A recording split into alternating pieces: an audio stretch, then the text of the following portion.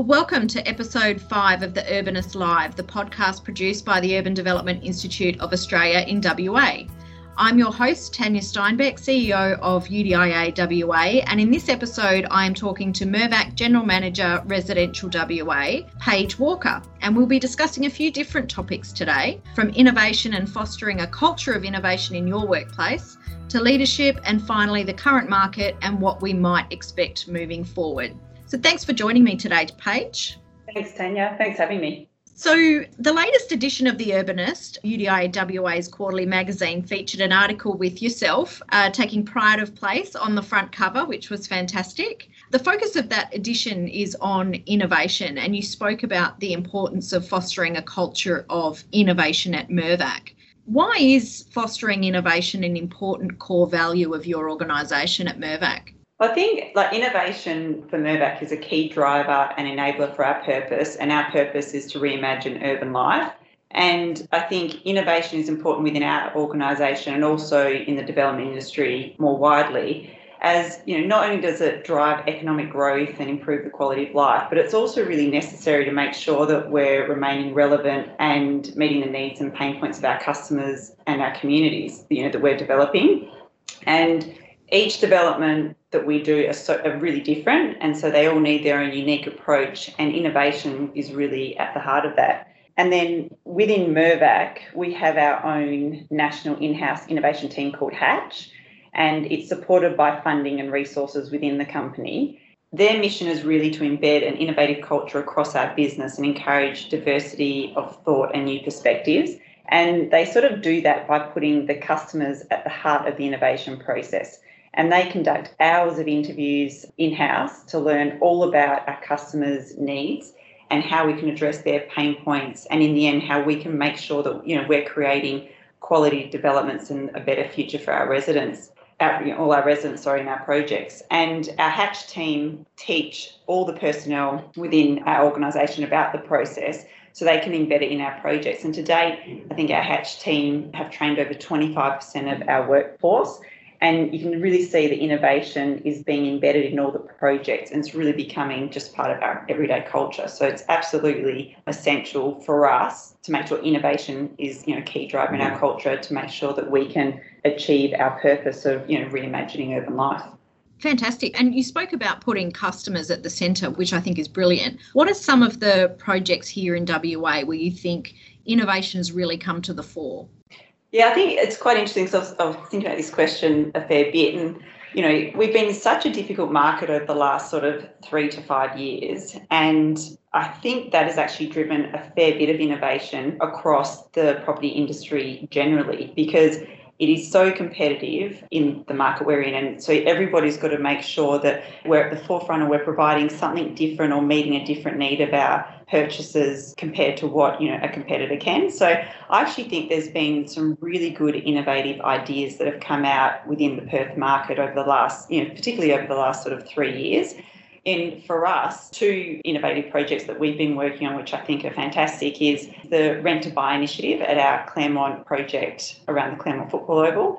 And it's really the first of its kind in the state. And really for us, the pain point that we identified in customers is, particularly the first home buyers, their ability to actually be able to afford and to buy a home and be able to save enough in a deposit whilst they're also renting. So the key focus for us was, how do we make home ownership more attainable?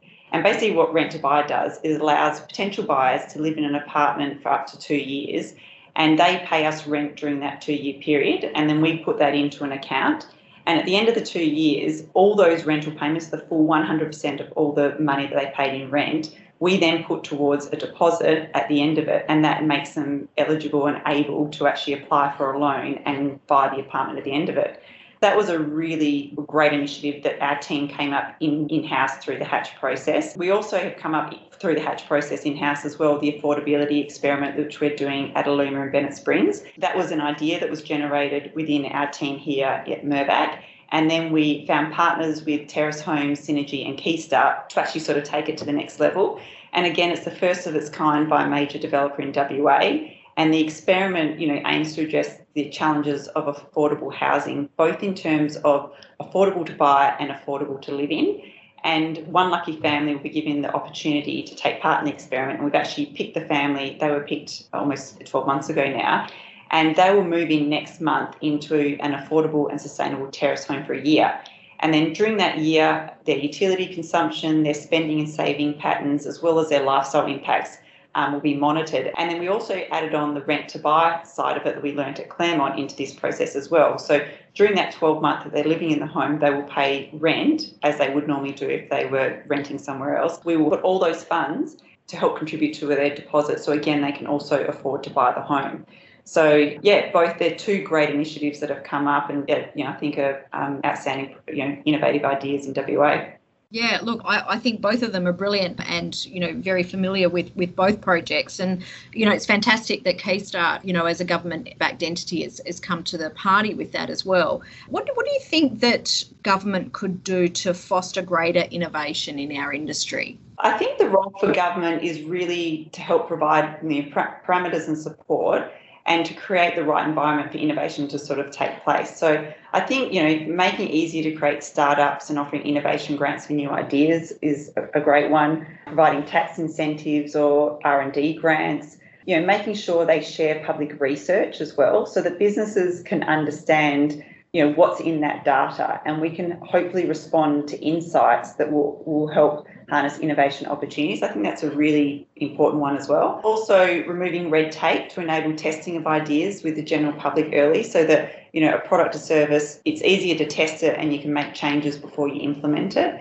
But I also think it's really up to the industry to make sure that, we're also sharing with government customer insights. We're trying to partner with government to solve problems together, because all we really want to do is, work collaboratively with government and come up with these new and innovative ways of doing things differently and better. But I suppose, at the end of the day, I think it's up to both industry and government, making sure that we listen to the community. And at the end of the day, we're meeting their needs, and that's what's going to drive the best innovation. Yeah, completely agree. I think, the collaboration between the public sector and private sector is enormously important.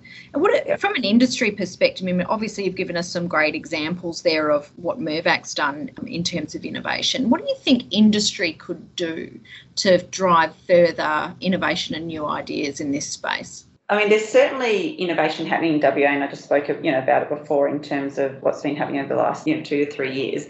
And I definitely think that we'll continue to see more of it, as it's really going to be the difference between businesses prospering in this current environment or simply surviving in the future.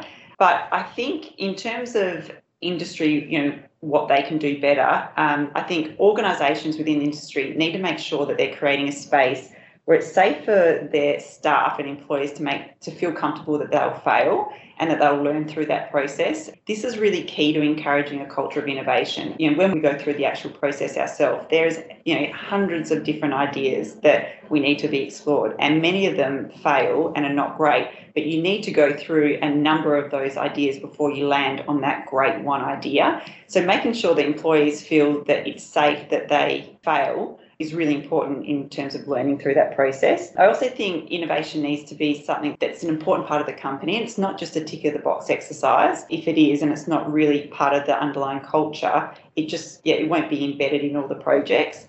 Also, I think the final thing as well is that each idea that you come up with really needs to solve a customer pain point or problem and help to deliver the best solution for them, because you can come up with all these innovative ideas, but really if it's not meeting the needs or pain points of the customer, they're not going to want it. So, forward-looking companies like Mirvac, we're really harnessing the latest technology to future-proof the places we live in. We're creating leading-edge environments that really support the lives and livelihoods for years to come. And a couple of examples of some of the innovative ideas that we're doing is we've done Cultivate, which is an urban farming experience, a solar partnership with Loom, and the third space, which is a unique co-working environment being offered in our shopping centres. I spoke about the build to rent and the affordable living experiment. All those ideas are things that are looking to support lives and improve the livelihoods of people for the years to come. Yeah, and like you say, I think we need to concentrate on bringing the focus back to what problem are we trying to solve for the customer. And talking before about sharing data between the private sector and the public sector around those sorts of needs of our customers is really important to be able to feed into that. Changing up the topic a little bit now. So UDIA are about to launch a new diversity policy and toolkit in October, which is designed to help organisations progress diversity and inclusivity within their organisations, and really a focus on a lot of the smaller organisations that don't necessarily have, a significant HR resource to help them roll these sorts of things out. Being a leader in the urban development industry and a trailblazer as a female working in a senior leadership role, can you share with us a little bit about your journey so far? Yeah, sure. It's really interesting because my undergraduate was in marketing and I did that here at Curtin. But then I moved to Melbourne in marketing and I was in a role for about 2 years and I then moved to Mirvac in Melbourne. So I've been there for about 15 years now. And I was very fortunate that I moved from the marketing team into our development team. And I've always loved property. I've always loved design, architecture, construction. It's always really interested me. Fortunately, I was supported by Mirvac to do my undergraduate at RMIT in Melbourne, and I majored in property and construction and absolutely loved it. And I've loved being in the industry ever since. And I think I've been very fortunate at Mirvac, one, because they do have a very diverse and inclusive culture and very strong about supporting women and making sure that they're given the opportunities within the organisation. I think for me, I was very fortunate that I had an advocate within the organisation for me and helping to promote me within the organisation, which, there was many jobs that I have been given that I probably wouldn't have actually applied for because I probably didn't think that I ticked enough boxes. But, I was fortunate that I had some senior males within the organisation and senior females that, really pushed me out of my comfort zone to take on those opportunities. And yeah, I've been very fortunate that Mirvac moved me back here when I had just before the birth of my first child and, have given me the opportunities to try these different roles. And I've been doing the general manager role for about 4 years now. But yeah, I absolutely love working for Mirvac. And, at Mirvac, we're really proud of our workplace environment and culture as it celebrates diversity and inclusion.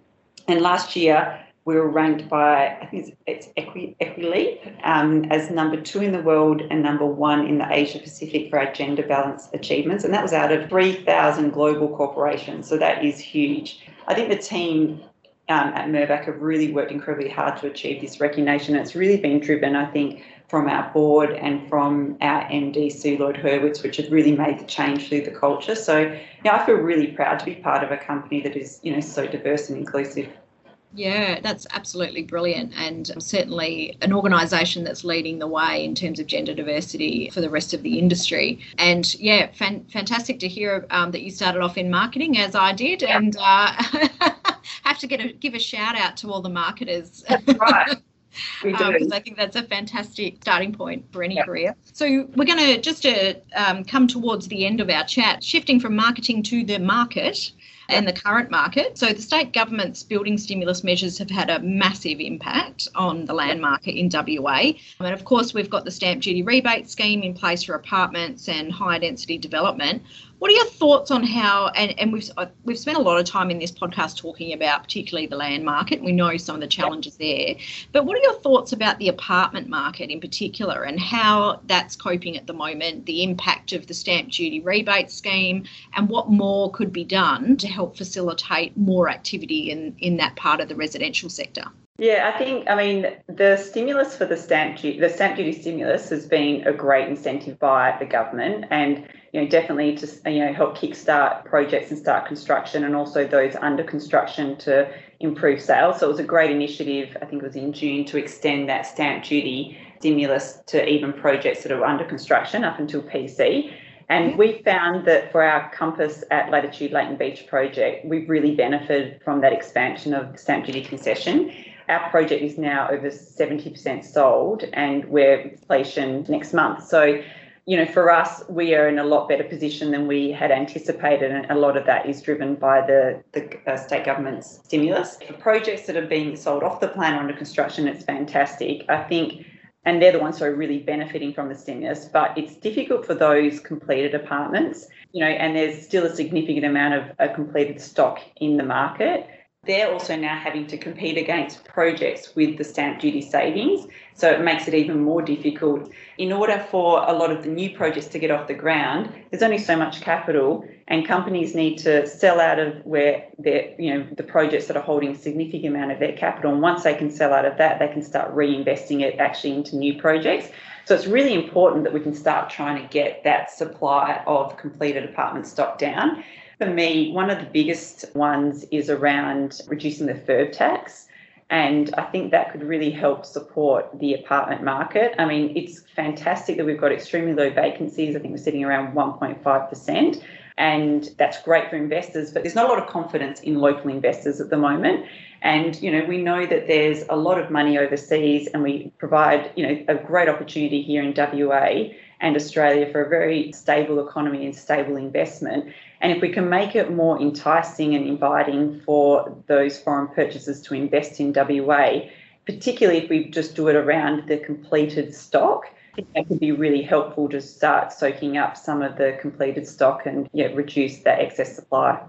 Yeah, couldn't agree more. And I think there's such an opportunity, particularly in the way that we've successfully managed the impact of COVID, and to really position Perth and WA more broadly as a safe haven for investment. And, we've seen some fantastic announcements by the government over the recent weeks and earlier this week with the Perth City deal and the impact that that's going to have on Perth CBD and more broadly. Well, what are your thoughts on how the City deal might impact the CBD market in particular? I just think it's fantastic. It's going to create further activation of people in the CBD. It's going to help support businesses, hopefully encourage more people to live in the CBD. It's certainly going to be stimulating job growth. The City deal is a fantastic result. I think the government have done a really, really great job of that, and it'll be great for the CBD. I think we just need to make sure that we're not solely focusing on the one City deal, and that we're going to try and do more to activate the CBD and other ways to create investment in the CBD and reasons for people to want to come and work in here and live in here and entertain and play in here. So I think it's a fantastic initiative. I just want to make sure that we keep focused on constantly trying to activate the CBD. Yeah, completely agree. So we're coming to the end of our chat, and we always like to finish these podcasts by asking our guests for one message in a bottle for listeners that can take away with them as they continue the rest of their day. So what would your message in a bottle be? Even as the world continues to change, I think there's always still opportunity, even when everything is completely turned on its head. And I think at the moment in WA, we have an opportunity to create something we're all really proud of. And, just following from everything we've just spoken about, I think the key to creating places that people are going to love is only going to occur through innovation and responding to each project's unique context and site and location and understanding what people want. And I think people around the world are really starting to see WA as a really special place. So, I'm really excited to see what the future holds for us because of that. Yeah, I completely agree. Never waste a good crisis, as a lot of people say. Yeah. Absolutely. That's right. Thank you so much for your time today, Paige. It's been absolutely brilliant. I know that everyone listening is going to get a lot of value out of a lot of what we've spoken about today. So just in closing, this podcast has been produced to complement UDIA's quarterly magazine, The Urbanist, which explores a variety of thought leadership topics, providing new insights to assist you and your business. Our magazine is made available to members, and anybody who wishes to subscribe, head to our website udiawa.com.au for more information, and we'll see you next time.